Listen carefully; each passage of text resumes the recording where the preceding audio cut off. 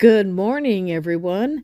This is Pastor Joyce Erickson with BelieversBibleSchool.com, and we are doing Moments in Proverbs, and we're walking our way verse by verse through each chapter so that we can get a clearer understanding of what God wants us to learn through the book of Proverbs.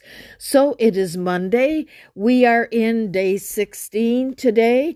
We are going to be talking about Proverbs 3 verses 5 and 6, and then we will go into verses 7 and 8 as well.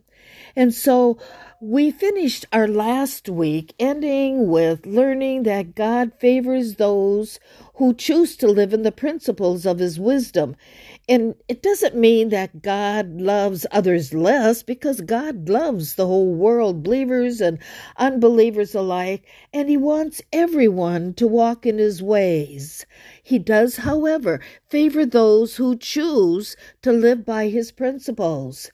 And God holds them in high esteem, both before mankind and in his sight, because they have chosen to follow after the ways of the Lord, which then these ways become like a blessing from God.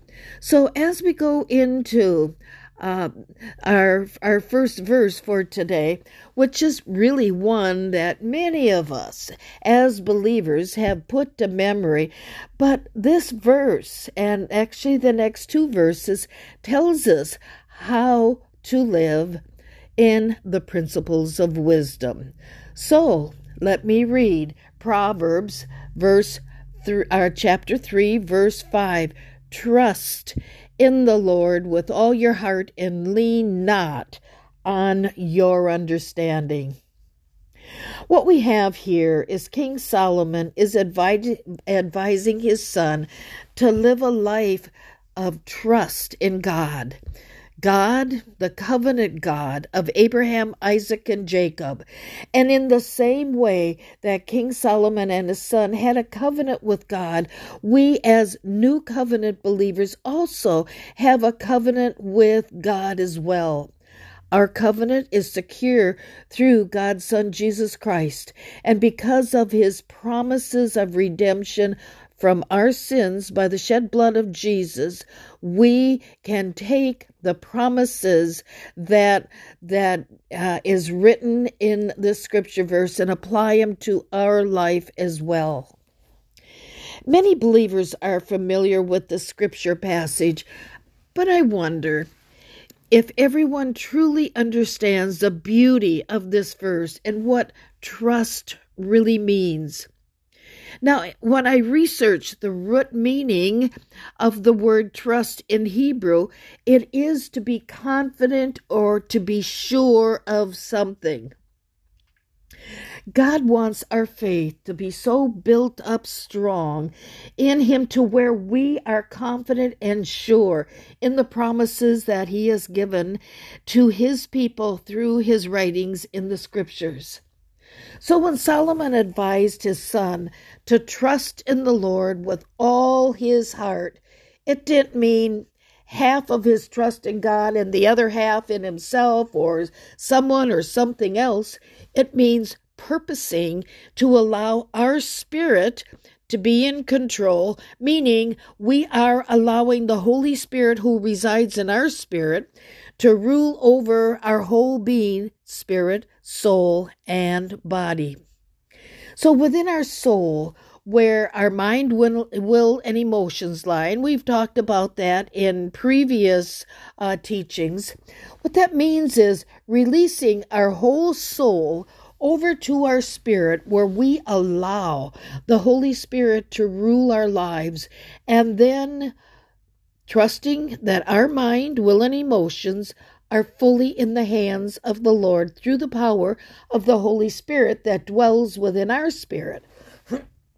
Then our soul, as has been taught in earlier teachings again, tells our body that our spirit, meaning the Holy Spirit, is in control of our life. And it will take a childlike faith in that we are fully trusting in the Lord with our whole heart. So put another way, when we fully trust in God alone with all of our heart, it means we decide to put aside our own understanding by choosing to trust God and His understanding explicitly, and as He has declared in His Word. We believe God knows and does what is best for us. Okay, let's go into verse 6 of Proverbs 3. And in all your ways acknowledge Him, and He will direct your paths. When we acknowledge God in all our ways, that means we have invited Him into our everyday life and conduct. From the smallest detail to the monumental events of our lives, we have invited God to be the center of every activity that we are involved in and day out. I'm reminded of a book that I read many decades ago about a monk named Brother Lawrence. And what he did is he purposed to practice the presence of the Lord in everything that he did. And one of his mundane tasks was to daily peel potatoes. And even in this most mundane task, he purposed to practice the presence of Christ with every swipe of the blade peeling each potato. And what that did was make him consciously aware of God's presence, which drew him closer to the Lord in a very intimate way in everything that he did. In a previous episode in our study of Proverbs, we talked about the ruts or the grooves in our life that lay out the path of our life in front of us. They could be good ruts or bad ruts or grooves, however you want to call them. We learn that the more we renew our minds to the will of God by gaining His knowledge, trusting in the Holy Spirit to give us revelation and understanding, the more we will walk in the wisdom of God.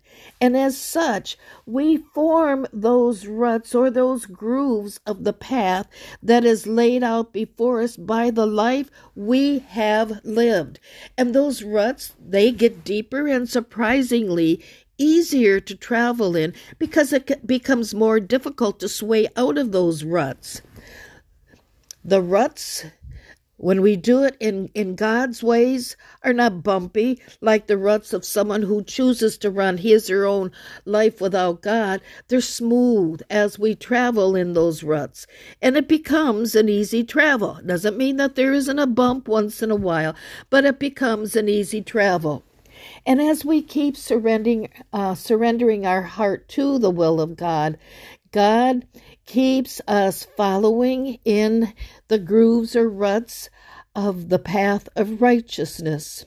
We become comfortable in those good ruts that are laid out before us because they are God's grooves or ruts, and we faithfully trust that He's directing our path before us. Not only are we happy and content following in this path, God is pleased with how we are traveling. Let's go to verses 7 and 8. Do not be wise in your own eyes. Fear the Lord and depart from evil. It will be health to your flesh and strength to your bones. Most believers have already traveled the road that was really bumpy before they accepted the Lord, already knowing that living life in their own strength only brings on misery and disaster in their lives. But why is it that from time to time, even as Christians, we'll still go back to relying on our own mind, will, and emotions, at times thinking we know what is best, and without realizing it, we have swayed off the path that God has laid out before us, and then life becomes bumpy again. It doesn't take long before we realize that only God sees what is ahead of us, and He knows best. That is when we need to repent and purposely get back into that path that God has laid out before us, back into those ruts or grooves, trusting in Him in all of our ways. So King Solomon was warning his son, and it is also God's warning to us to not forget that God knows what is best for us. So it is important, stay away from evil, which surrounds us every day. God's ways, they're always best for us, spirit, soul, and body. Chances are we will live longer. Just as it says, it'll be health to your flesh and strength to your bones. And we are in God's hands because we trust and know that He is taking care of us. That's living in God's wisdom. So tomorrow, we will continue with chapter 3, starting in verse 7. And join me again tomorrow, and then we will continue on with Moments in Proverbs. God bless you. Bye-bye.